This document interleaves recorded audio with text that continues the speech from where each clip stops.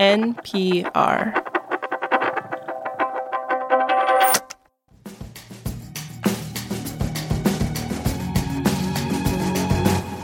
This is The Indicator from Planet Money. I'm Darian Woods. And I'm Adrian Ma. Did you hear that? It's an air horn. It's a particularly exuberant ring this month. That eardrum-smashing horn can only mean one thing, and that is that it's Jobs Friday. That's where we check in on the latest jobs report and also spotlight trends in the labor market. Yeah, so numbers-wise, we've got the unemployment rate staying the same at 3.8%. But look, here is where things were just kind of going bananas. The big headline number was the economy added 336,000 jobs. It's a lot. 336,000. That's a lot of thou.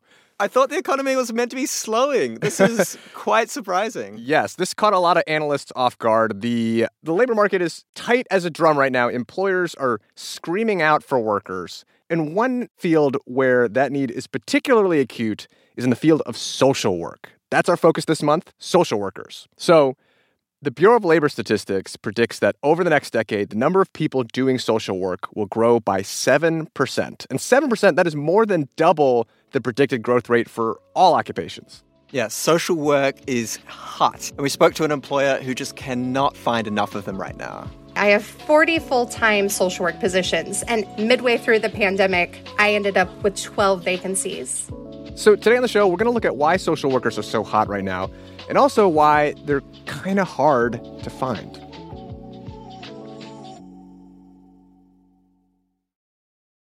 This message comes from NPR sponsor Arctic Wolf. Their researchers have released the Arctic Wolf Lab's 2024 Threat Report. Why will 2024 be a volatile year for cybersecurity? Learn more and get your copy now at arcticwolf.com/NPR.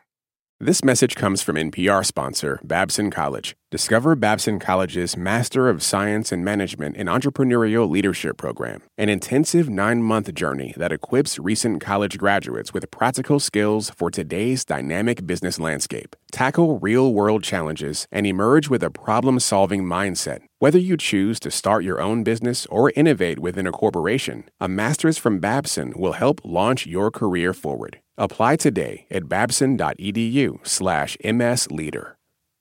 This message comes from NPR sponsor Slack. Sometimes it feels like there aren't enough hours in the workday, especially if you're trying to grow your business. That's why you and your team need Slack. It's the AI-powered platform where work happens, and it has so many helpful features, like huddles for impromptu meetings and Workflow Builder to automate tasks. Slack is what you need to help everyone have a productive, easy day. Slack, grow your business here. Learn more at slack.com.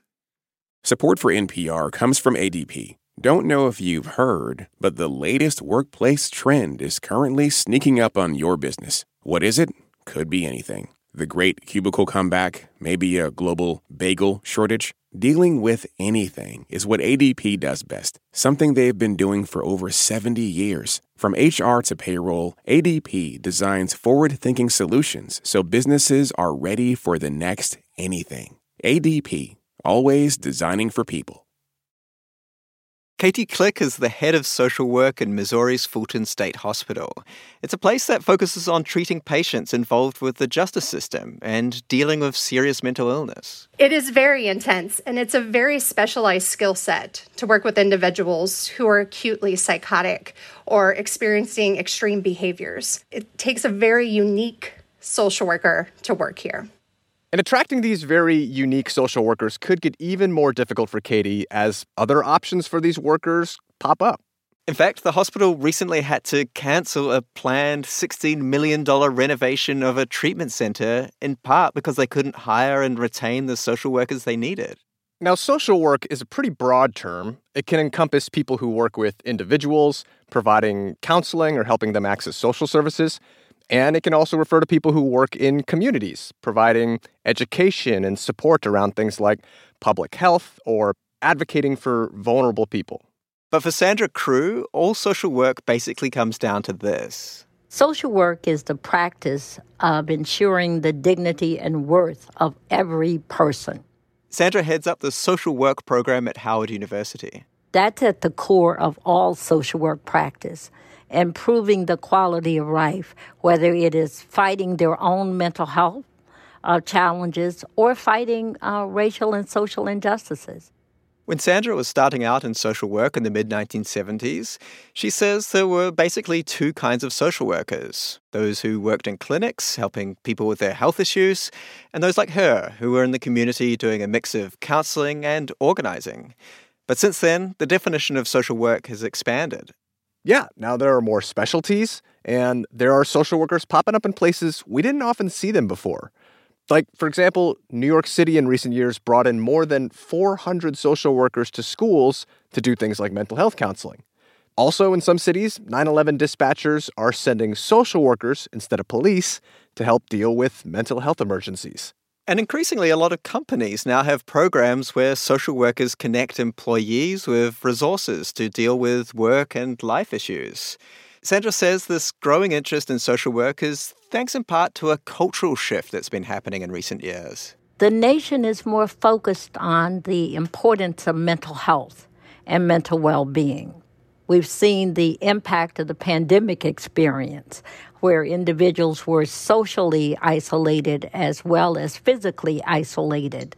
And more recently, the death of George Floyd, very sad, really brought attention to the need for there to be an intermediary sometimes when we are dealing with police. So all of those things, I think, have made a difference. Before, it was more intervention and not prevention. On top of this cultural change, Sandra says shifting demographics are also increasing demand for social workers. Health challenges, but also opportunities that we never thought about before take place. So the focus is longer lives with high quality. For one thing, as our population ages, we're seeing a lot more people with dementia. There are about 7 million Americans with this condition, as we've talked about on The Indicator recently. And they and their families need a lot of support from professionals like social workers. Now, here is the problem, though. Demand for social workers is increasing, but Sandra says there are definitely not enough social workers to meet that demand right now. Howard University recently started an online Masters of Social Work program to try and help with that. But a big reason the pipeline for social workers is hard to fill is that financially, social work can be a tough gig. So get this, according to the BLS, the median wage for all workers in the economy has risen about 50% since the mid-2000s. But for social workers, their wages during that time have only gone up about 35%. And right now, the median wage for social workers, about $55K a year. Social work is gendered. Mostly women are in the practice of social workers. And historically, professions that were dominated by women did not get paid as much as other professions. So we have carried over that legacy of the inequity of pay. A 2017 report found about 80% of people who got their masters in social work were women. And those degrees, of course, aren't cheap. Many programs take multiple years to complete and can cost several thousand or even tens of thousands of dollars. So I think when we look at the economics of it, the individuals are leaving with high loan payments, school debt, and their positions don't pay for that. This is something Sandra is hopeful will change over time if demand for social workers keeps growing. But in the meantime, certain places still can't find enough of them. And in fact, remember Katie Click, who works at that hospital in Missouri? She says her state recently gave social workers a cost of living increase given the high inflation we're seeing, but she is definitely still worried about ongoing staff shortages. Not only that it'll affect their ability to give care, but it could also burn out the people they do have. We are just doing everything we can and stretching ourselves very thin, trying to bring in more folks and then keep them. Do you see that getting better? I sure hope so. We have a really great internship program here, and I really think that once people come to our facility and can see the great work that we do, free of stigma, they really do like it here. And it develops such great social workers to work with folks who literally are a forgotten population that nobody really thinks about. And they get to work and do real good social work. This episode was produced by Cooper Katz-McKim with engineering by Patrick Murray. Sierra Juarez checked the facts. Kate Kincannon is our editor, and The Indicator is a production of NPR.